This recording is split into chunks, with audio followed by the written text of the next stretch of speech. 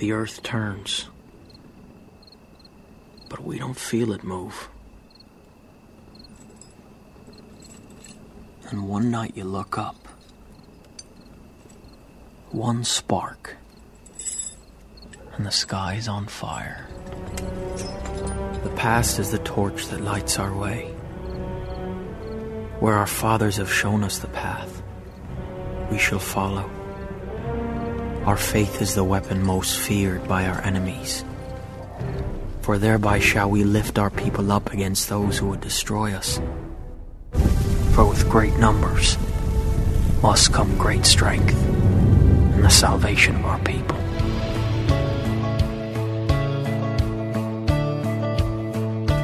My old man, sad old man, spent his life living off the land. Dirty hands and a clean soul. It breaks his heart seeing foreign cars filled with fuel it isn't ours, and wearing cotton we didn't grow. He's got the red, white, blue flying high on the farm, Semper Fi tattooed on his left arm. Spent a little more in the store for a tag, and the back it says USA. He won't buy nothing that he can't fix. With WD-40 and a Craftsman wrench, he ain't printed dust. He's just made in America. Hi, everybody. This is Ed Hoffman, and welcome to the main event. I open up with that scene from Gangs of New York, which illustrates a time in the 1860s in New York in the 5 Points, which I haven't quite figured out exactly if that's like I think it would be like where Wall Street is today. I don't think it's Times Square. I think it's about where Wall Street is. And from the many times that Don and I have gone to New York, and at times when the country was starting, and one spark and the sky's on fire, and it's kind of what's going on now, except in a different light, and it's a whole different feeling, as you'll hear from everything we talk about today. And then I played Made in America by Toby Keith. Toby Keith put on an awesome show at the Toyota Arena, formerly known as the Citizens Bank Arena in Ontario last weekend. And for those of you that were there, and I ran into a whole bunch of people I knew there. Didn't even know you guys were country, but you don't have to be country to love a Toby Keith show. What a patriotic show. I wish I could repeat the last words he said on stage. Don't apologize for being patriotic. And then he said two other words. And what a fantastic show. And it's just a different America. We're going in a different direction than what I would hope for. And I hope that we can turn this around. I hope that I'm not the only one talking, because our kids aren't being exposed to the same stuff that we were as kids. And I'll illustrate that more as we go along. But before I go any further, let me introduce myself. My name's Ed Hoffman with Summit Funding. If you're interested in getting involved in any of the fantastic opportunities that are real estate, and there are fantastic opportunities right now due to the low interest rates, and you need financing, and if you hear somebody on the radio that thinks like you, because that's really the secret to who's the best guy to go for financing, well, you know what? Go to someone who thinks like you that will lead you to the decision that's best for you. Call me toll free at 855-640-2020. That's 855-640-2020. One last time, day or night, toll free, area code 855-640-2020. If you want to get some information but you don't want to talk on the phone, go to edhoffman.net. Click on the Summit Funding logo. That'll take you to my lending page, and you can put in as much information as you want me to have. Tell me how much information you want back. You'll hear back from myself or one of my talented teammates, Eric Marquez, Alex Rojas, Aaron Fredericks, Cody Bradbury, or Brian Goodman, and you'll hear we'll help you find the missing pieces to your real estate financing puzzle. If you want some part of this show repeated, or you want to share it, or you didn't get to hear the whole thing, or you just don't want to hear it the same time that I'm on the radio, you can get the podcast on edhoffman.net. Click on edhoffman.net, go to the podcast page, and you can hear this show as well as several past shows. You can also get the podcast on SoundCloud or iTunes, where you can subscribe for free and have it download to to your phone or your computer or your iPad, your iPod, your mini pad, your maxi pad, your computer, anything that you listen to podcasts on, which seems to be the new growing media choice of younger people, and some of us older people as well, especially people that travel because they can't get radio stations everywhere, and or they can't. You can always get podcasts wherever there's wherever there's an internet connection. Let me see. Follow me on Twitter at Ed Hoffman, where I tweet about current events all week long. And the Facebook page for the show is facebook.com/The Main Event Ed Hoffman. If you have an opinion on anything I talk about on the show, send an email to ed@edhoffman.net. Ed, E-D, at edhoffman.net. EDHOFFMAN.net. Listener hotline still not down. Probably could fix it in a quick minute if I had a quick minute, but the phones are ringing off the hook, so that's a good thing. I'm not going to complain. Some people don't have anything to do. I'm not that in that situation. So let's talk about the thing that everybody's talking about this week. That would be the James Comey Inspector General report. It's been a long 3 years, but finally, former FBI Director James Comey got what's coming to him, or at least everybody except for him thinks so. A scathing report by the Justice Department's official watchdog Inspector General's office, led by Michael Horowitz, was released on Thursday. It said Comey violated Bureau policies by drafting, leaking, and retaining memos documenting his private discussions with the president in 2017. The 83-page document outlined a series of violations committed by Comey, including that he broke FBI policies and Bureau's employment agreement, quote, by providing one of the unclassified memos that contained official FBI information, including sensitive investigative information, to his friend with instructions for the friend to share the contents of the memo with a reporter. You'll remember that friend was his personal lawyer, Daniel Richman, who leaked the memo to the New York Times per Comey's request. This was the memo where Comey wrote about his private dinner with President, where the so-called loyalty pledge took place. So he had this dinner with President Trump.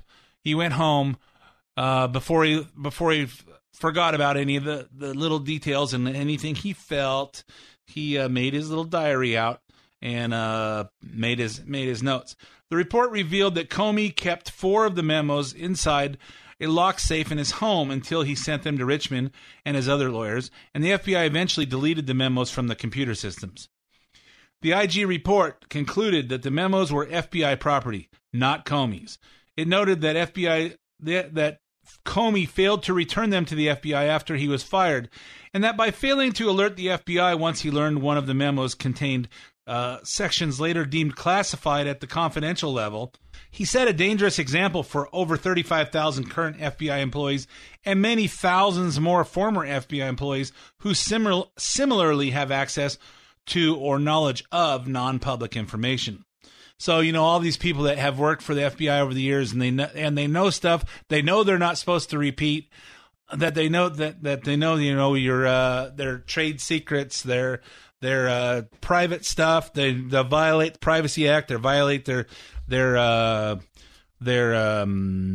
oaths, their attorney-client privileges, any of that stuff. They know they're not supposed to say anything. But now Comey, the head of the FBI, is going out there and leaking stuff to the press, and they're saying, if it's good for Comey, why isn't it good for me?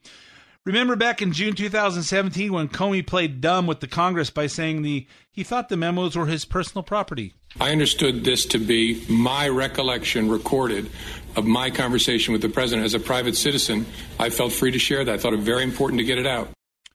Very important to get it out. My memories as a private citizen. Except for he didn't have those memories as a private citizen. His memories were of a experience he had while he was the head of the FBI. Somehow Comey actually managed to spin the IG report as some kind of vindication in his favor. Here's what he tweeted Thursday, and I think he did this quite early, so maybe he didn't have a chance to, maybe he had pre-written this.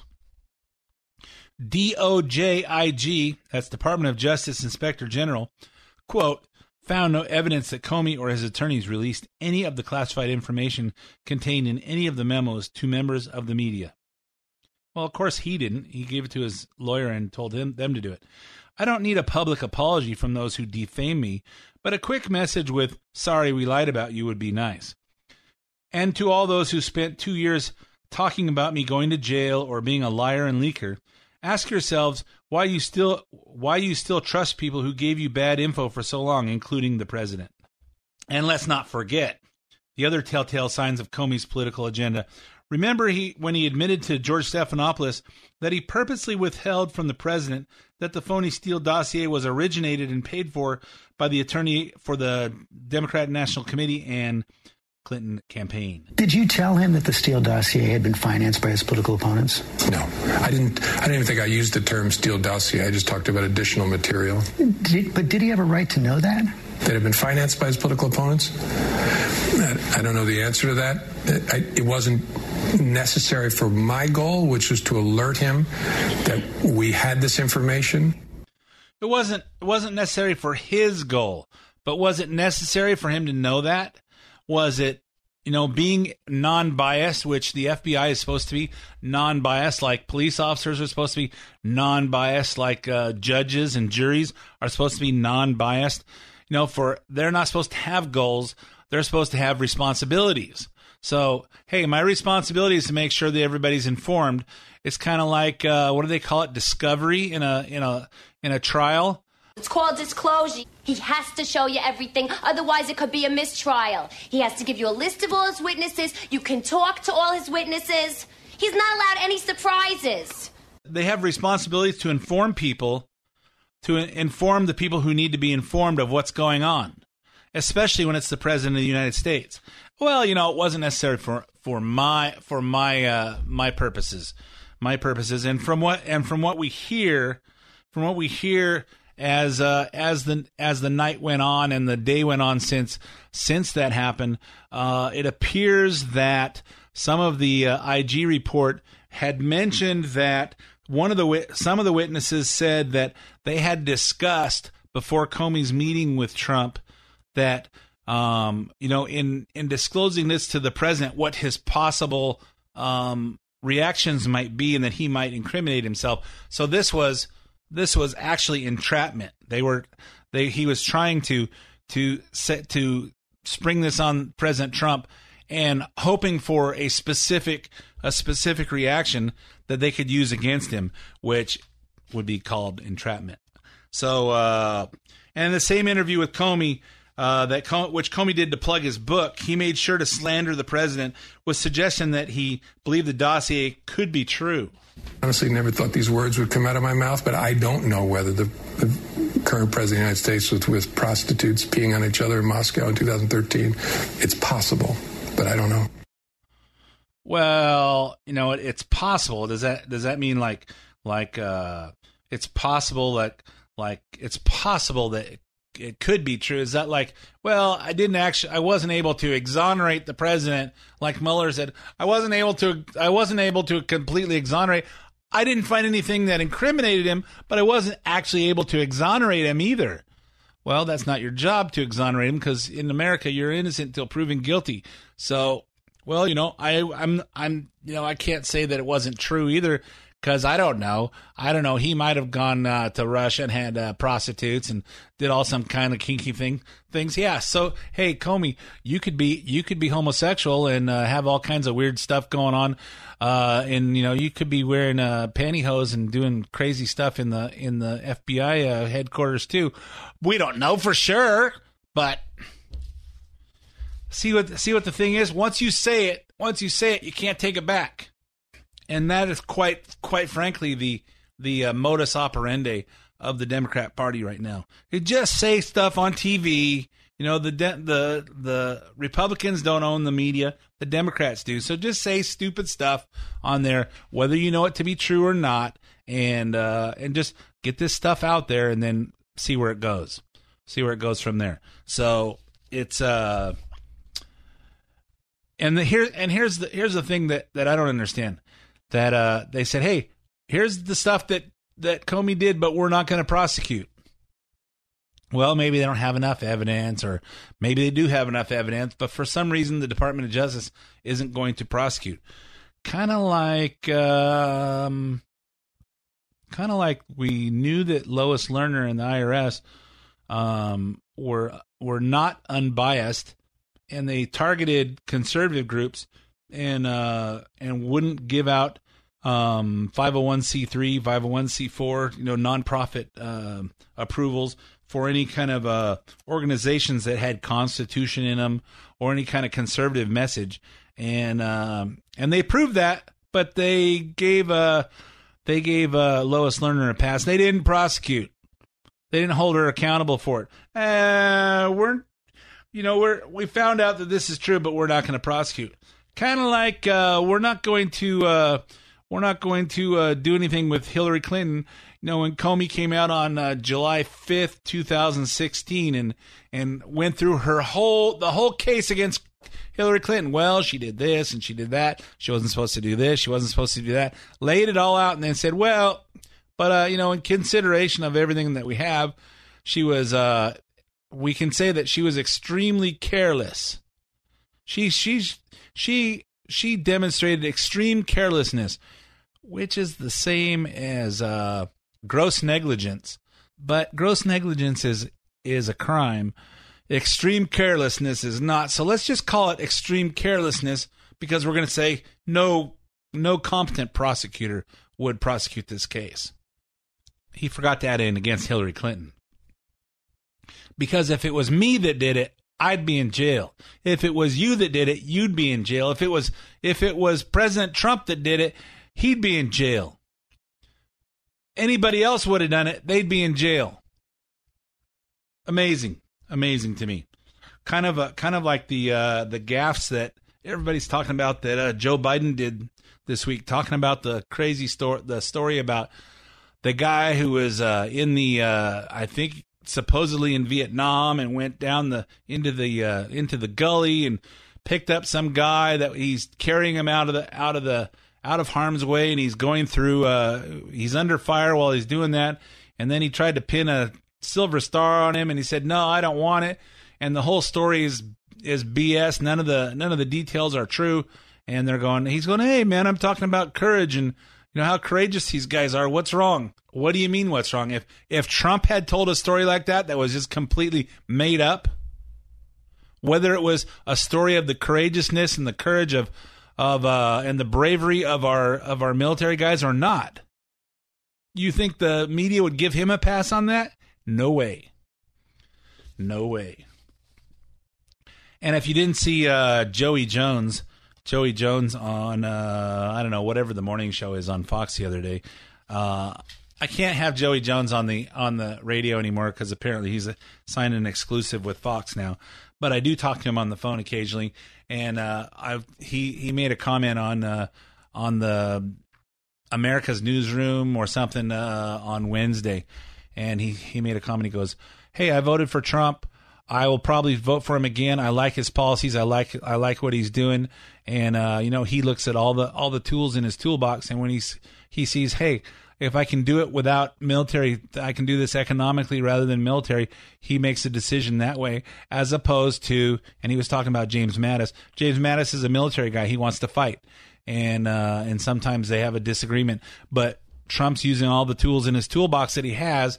And I just like that, because one of the last times Joey Jones was on my show live, he didn't come across as a big Trump supporter. He's very strong conservative, but I don't really think he had much faith in Trump actually being conservative. He was just acting conservative, and I think it surprised the hell out of a lot of people, including Ben Shapiro and Michael Medved and Joey Jones and a handful, probably a gazillion other people.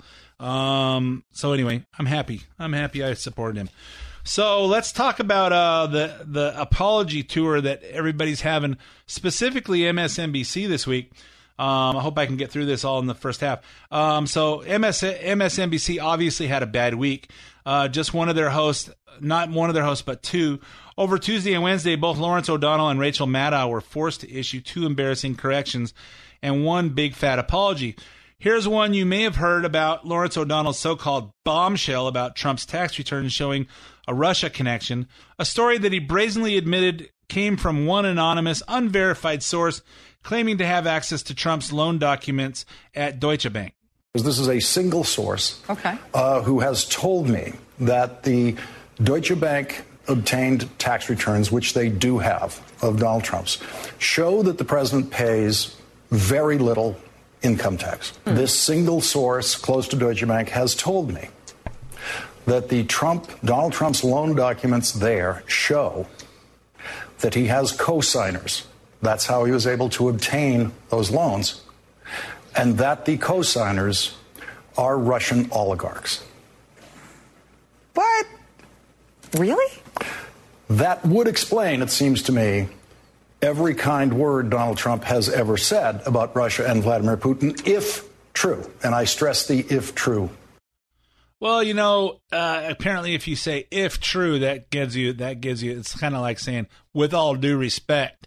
If you say with all due respect, you can insult somebody and it doesn't count. So, but this information seems to conflict with what Rachel Maddow's big bombshell was about a year ago. What I have here is a copy of Donald Trump's tax returns. We have his federal tax return for 1 year, for 2005. And in terms of what's on here, let me give you the basics. Aside from the numbers being large, these pages are straightforward. He paid $38 million, looks like $38 million in taxes. He took a big write-down of $103 million. More on that later. If you add up the lines for income, he made more than $150 million in that year. Mazel tov. So apparently she's Jewish. For those of you that aren't Jewish and don't know what Mazel tov means, that means congratulations. So apparently, hey, you know what? Donald Trump doesn't pay any taxes. $38 million in 1 year. That's not too bad. And if you do the calculations, let's see, 38 million into 150 million, that sounds like about 30%. The way I calculate, about 30% ish. That's not too bad. $38 million in taxes. But it took about 2 hours for O'Donnell to issue a first apology on Twitter, which means he got spanked by NBC. He did the official retraction the next night on Wednesday. Last night on this show, I discussed information that wasn't ready for reporting. I repeated statements a single source told me about the president's finances and loan documents with Deutsche Bank, saying, if true, as I discussed the information, was simply not good enough. I did not go through the rigorous verification and standards process here at MSNBC before repeating what I heard from my source. Had it gone through that process, I would not have been permitted to report it. I should not have said it on air or posted it on Twitter. I was wrong to do so. This afternoon, attorneys for the president sent us a letter asserting the story is false. They also demanded a retraction. Tonight, we are retracting the story. We don't know whether the information is inaccurate, but the fact is we do know it wasn't ready for broadcast, and for that, I apologize. Again, we don't know if it was inaccurate, which means we cannot exonerate, which means we don't know what exactly it is. We might have been true. Kind of like that right there with, it's just like this. I did not have sexual relations with that woman, Miss Lewinsky. Hey, you know what? I am all out of time for this half of the main event. I'm going to come back and finish more apologies and the rest of the crazy stuff that's going on in this country. So don't go away. I got 5 minutes of weather, traffic, sports, and commercials. I'll be right back with part 2. Don't go away.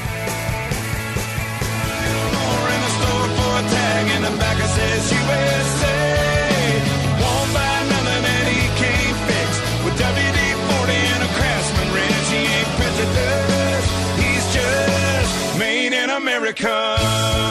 And welcome back to the main event. My name's Ed Hoffman.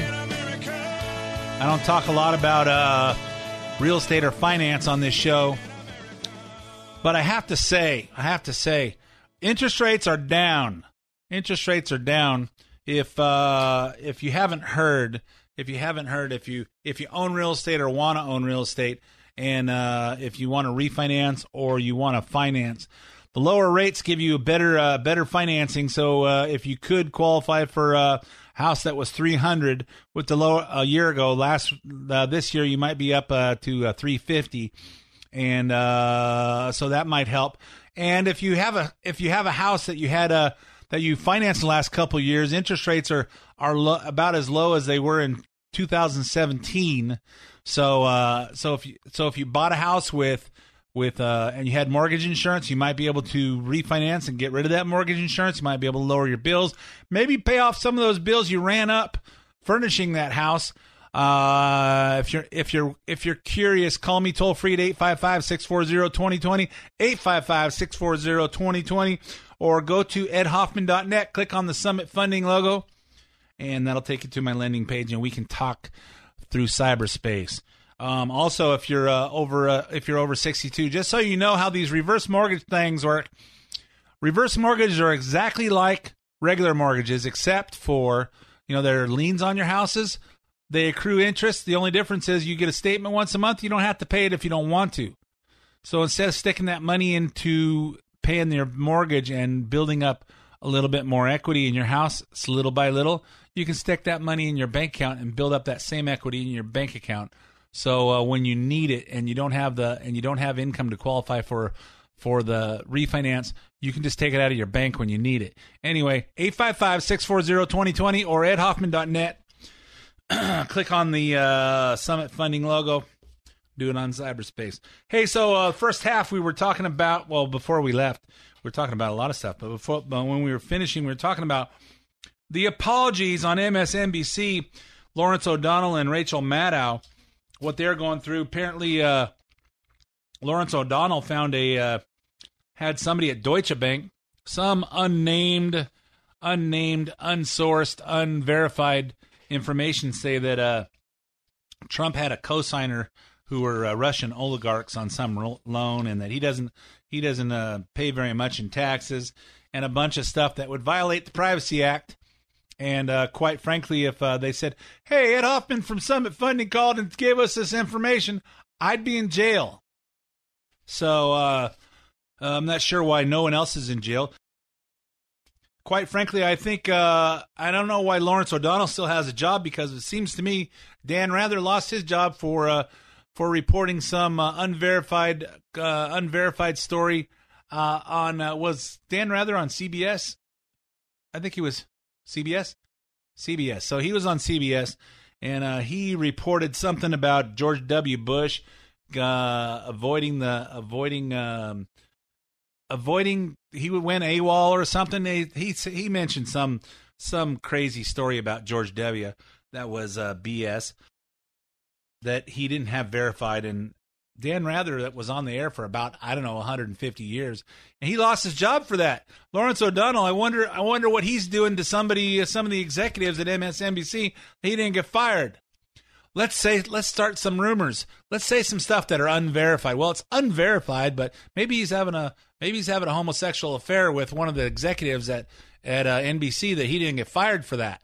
I don't know. I can't say he didn't, but it just seems curious that Dan Rather got fired and Lawrence O'Donnell didn't, because Dan Rather was really a fixture in the news business.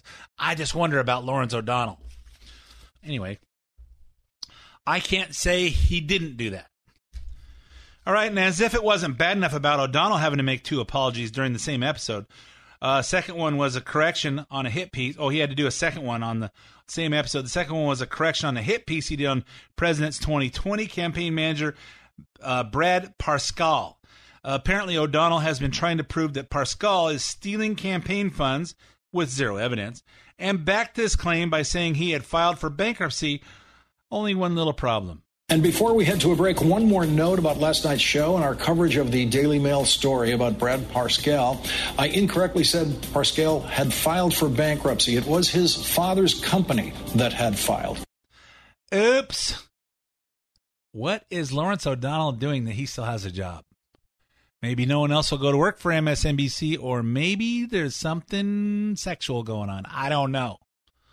I can't say there isn't.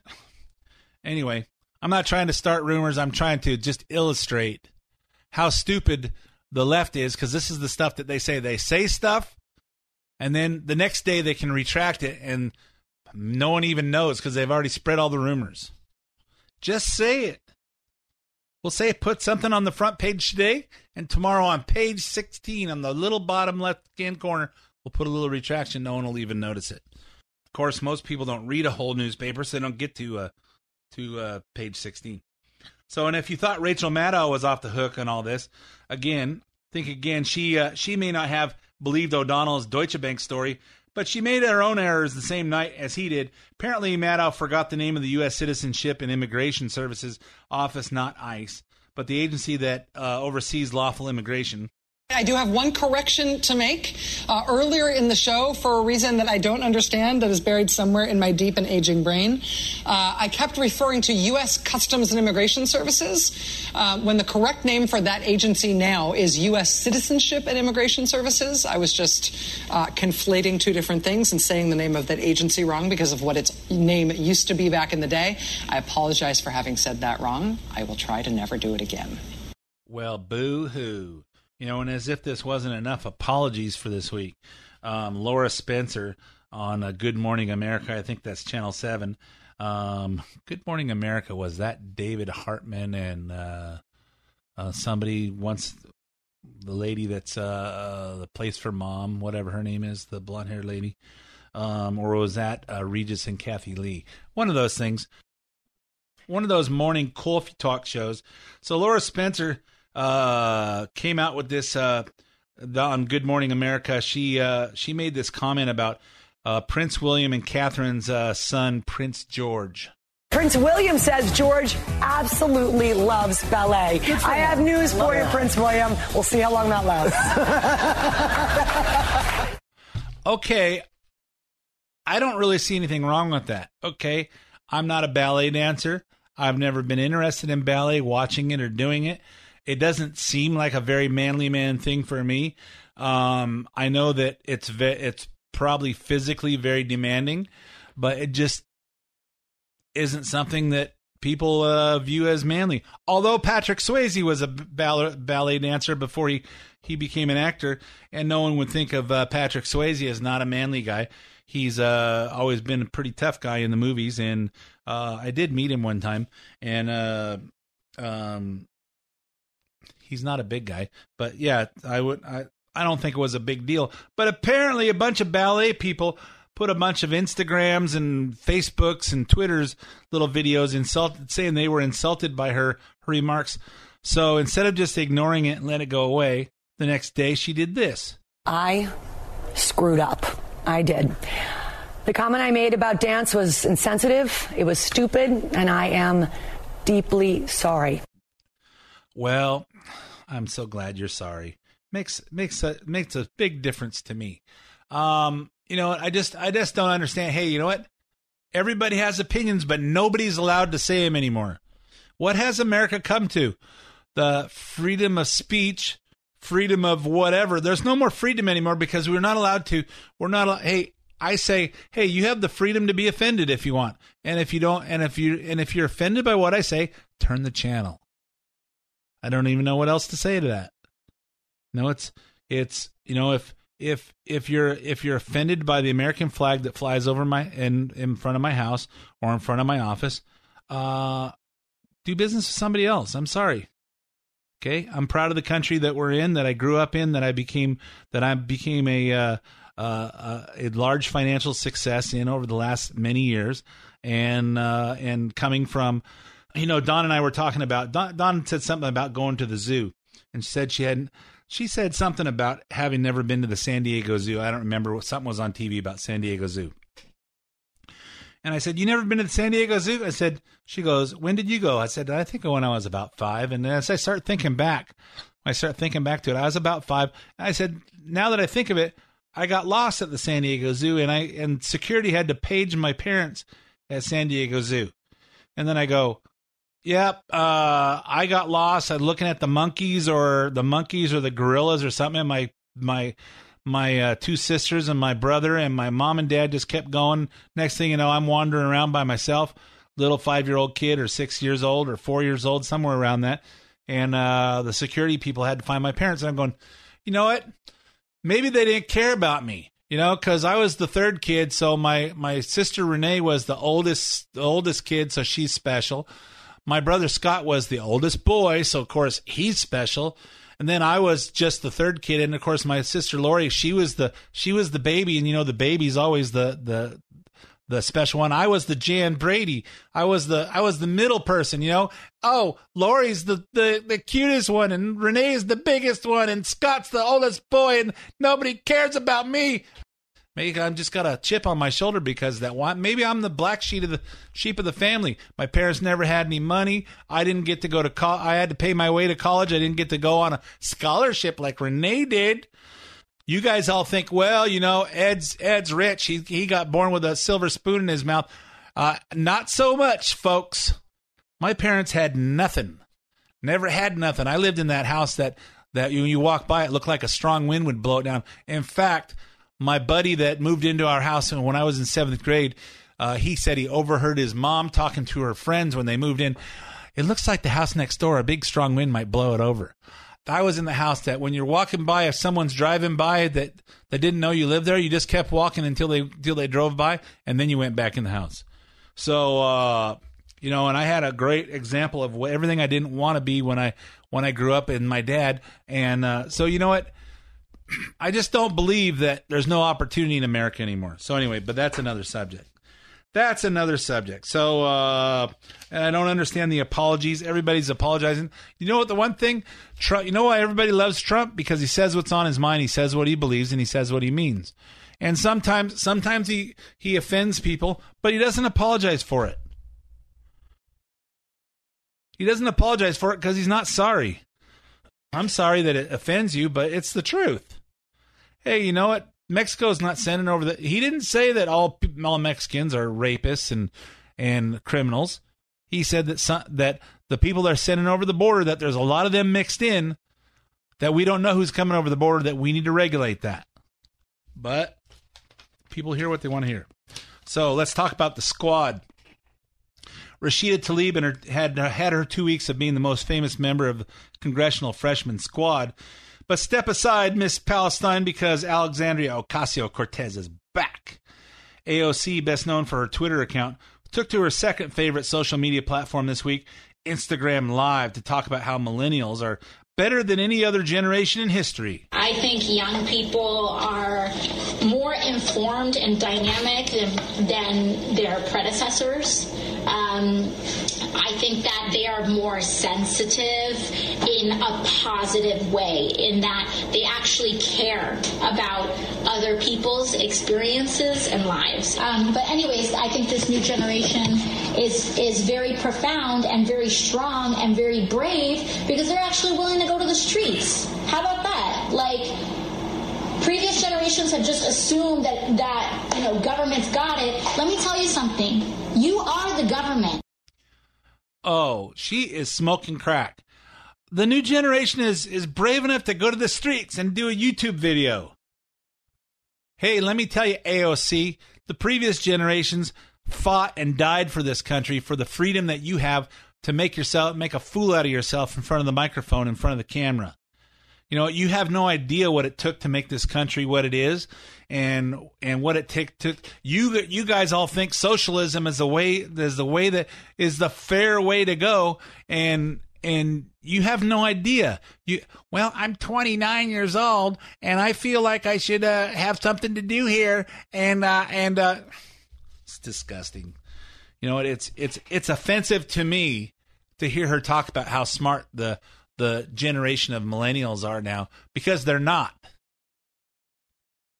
They weren't taught the same stuff that we were taught in school, and today's parents are afraid to talk to their kids because they're afraid their kids are going to get mad at them.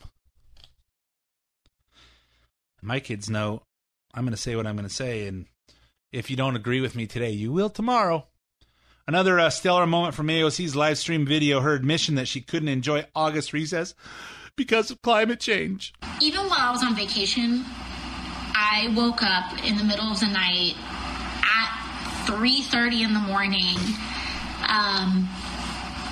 just concerned about climate change. I'm 29 years old.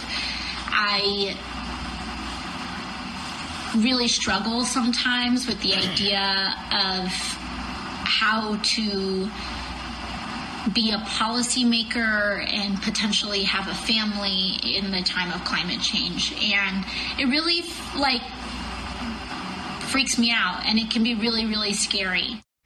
Hey, well, AOC, you child, I wake up at 3:30 in the morning, and I already have a family. And I get up and I walk all the way downstairs and I open up the freezer and I grab me a drumstick and I walk all the way back upstairs and get in bed. Oh, I unwrap it first, then I get it back in bed and I eat all the chocolate off the top. Offer Dawn a bite. Sometimes she takes a bite and sometimes she doesn't. And then I eat the rest, the cone and the chocolate at the bottom of it. And then while I'm drifting back to sleep, I worry about what this world is going to be like for my grandkids when I'm gone and idiots like you are running this country. Idiots like you and, well, Bernie Sanders will probably go before I do. But all these idiots that are on the stage at the Democratic debates, all these idiots that want to push free everything for everybody. We get a free healthcare and free college and free everything, and no one should have to pay for anything. Maybe free universal income. We're going to give everybody $1,000 a month. How we're going to pay for that is because he has some kind of logical, makes no sense explanation for it. And I guess Democrats believe that ridiculousness. I have issues for people that don't have kids, thinking they're going to bring kids in and wondering what kind of opportunity they're going to have when they get to be adults. I worry about my grandkids. What are the jobs going to be for them? And I assume as technology's taken over all the industry that there will still be industry because there's certain things that technology can't do, or they'll become computer programmers, or they'll be building these machines or something. I assume because American industry evolves. American industry evolves, and it keeps evolving, and the brain keeps inventing, and it'll go on. So I put my trust in the guy upstairs that there's a plan here, or else he's gonna send 40 days and 40 nights of some rain and start over. Who knows? So I have to imagine there's a lot of things going on that he's not happy with. And I hope that the leadership in this country gets it right and turns it around. So we've had a week off of Rashida Tlaib, but Ilhan Omar is still in the news. And for once, it's not because she hates America or Israel. No, it's another fascinating chapter in the personal life of Ilhan Omar, whose real name is Ilhan Noor Sayed Elmi. So just remember, I'll just keep referring to her as Omar because that's how you remember her, but her real name is Ilhan Noor Sayed Elmi. Changed her name to lie her way into this country. And for the life of me, I don't know why nobody's pushing that. Why nobody's prosecuting her, asking her to step down for that, or a myriad of other things that she's did that would make a Republican congressman resign. A Washington, D.C. mom says her political consultant husband left her for Congressman Omar, according to a bombshell divorce filing obtained by the New York Post. How long ago did this happen? This week. Dr. Beth Minette says her cheating spouse, Tim Minette, told her in April that he was having an affair with Ilhan Omar. That he even made a shocking declaration of love for the Minnesota Congresswoman before he ditched her. The filing submitted in a D.C. Superior Court on Tuesday says the parties physically separated on or about April 7th, 2019. when the defendant told the plaintiff that he was romantically involved and in love with another woman, Ilhan Omar. Defendant met Representative Omar while working for her. Although devastated by the betrayal and deceit that preceded his abrupt declaration, plaintiff told defendant that she loved him and was willing to fight for the marriage. Defendant, however, told her that the defendant, the husband, told her that that was not an option for him and moved out the next day. The story doesn't end there. Get ready for this next part. According to the Federal Election Commission data, Omar's 2018 campaign spent more than $62,000 on fundraising consulting services provided by Minet's company, E Street Group. The E Street Group. I thought that was the band that backs up Bruce Springsteen. Okay, that was E Street Band. Okay, her 2020 re-election campaign has spent another $160,000 on his services so far this year. $62,000 for her election. Now the re-election, which is still a year and 2 months away, already spent $160,000. And apparently she's having an affair with him. Less than 1 week after Minet disclosed the affair, Omar's re-election campaign began paying for his travel to the tune of another $20,000. She is seeking primary custody of their son because Minet's extensive travel with Omar, which she believes is personal, not work-related, leaves him little time to be a father. Peter Flaherty of the National Legal and Policy Center was on Tucker this week and talked about his group's petition asking the Federal Election Commission to file a complaint. I mean, every time you press a little bit into her personal life, you can't get a straight answer. There seems to be quite a bit of deception. That may not even be her real name. She may have married her brother. You have this. Has she shed any light on this at all? Has she responded to questions, your questions about... Well, I understand today that she denied everything. And that was curious to us because the violations about reporting the travel, they are straightforward, unambiguous violations, and any election law expert would tell you that. Now, the more serious matter of whether she was having an affair with Tim Minet and used campaign funds to facilitate his traveling around the country with her, well, we can't state that we know that conclusively, but we're saying that there's enough circumstantial evidence for the FEC to launch an investigation, and we hope they do. Yeah, so let's see. She's having an affair on the husband that she married after she divorced him, not legally because they weren't legally married, but so she can marry her brother, her biological brother. Of course, they have different last names because she changed her last name to get into the country illegally as part of the Omar family. Then she married her biological brother so she could get him into the country illegally. And then she's a member of, then she's trying to travel to Israel to be part of an anti-Israel group. And none of this stuff is a problem. No one's doing an investigation. No one's asking her to step down because that would be racism. Just like the curious birth certificate that has been electronically altered of Barack Hussein Obama. I don't know. Anyway, I got 30 seconds left. The woman who no one asked to run for president finally dropped out. Kirsten Gillibrand of New York polled at zero for weeks. She ran her campaign fund from $10 million down to $800. She made her announcement on Twitter this week.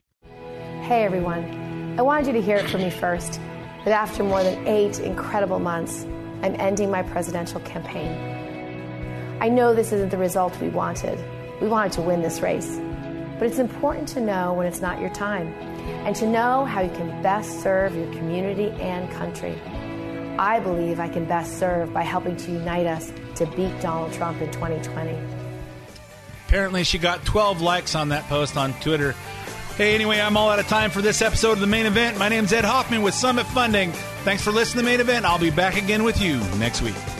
The opinions expressed do not necessarily reflect the opinions of Summit Funding Incorporated. Ed Hoffman, NMLS ID number 9921, California DRE ID number 1012658, Arizona MLO license number 0926439, branch NMLS ID number 1841782, Summit Funding Incorporated, NMLS ID number 3199, Arizona license number 0925837, equal housing opportunity.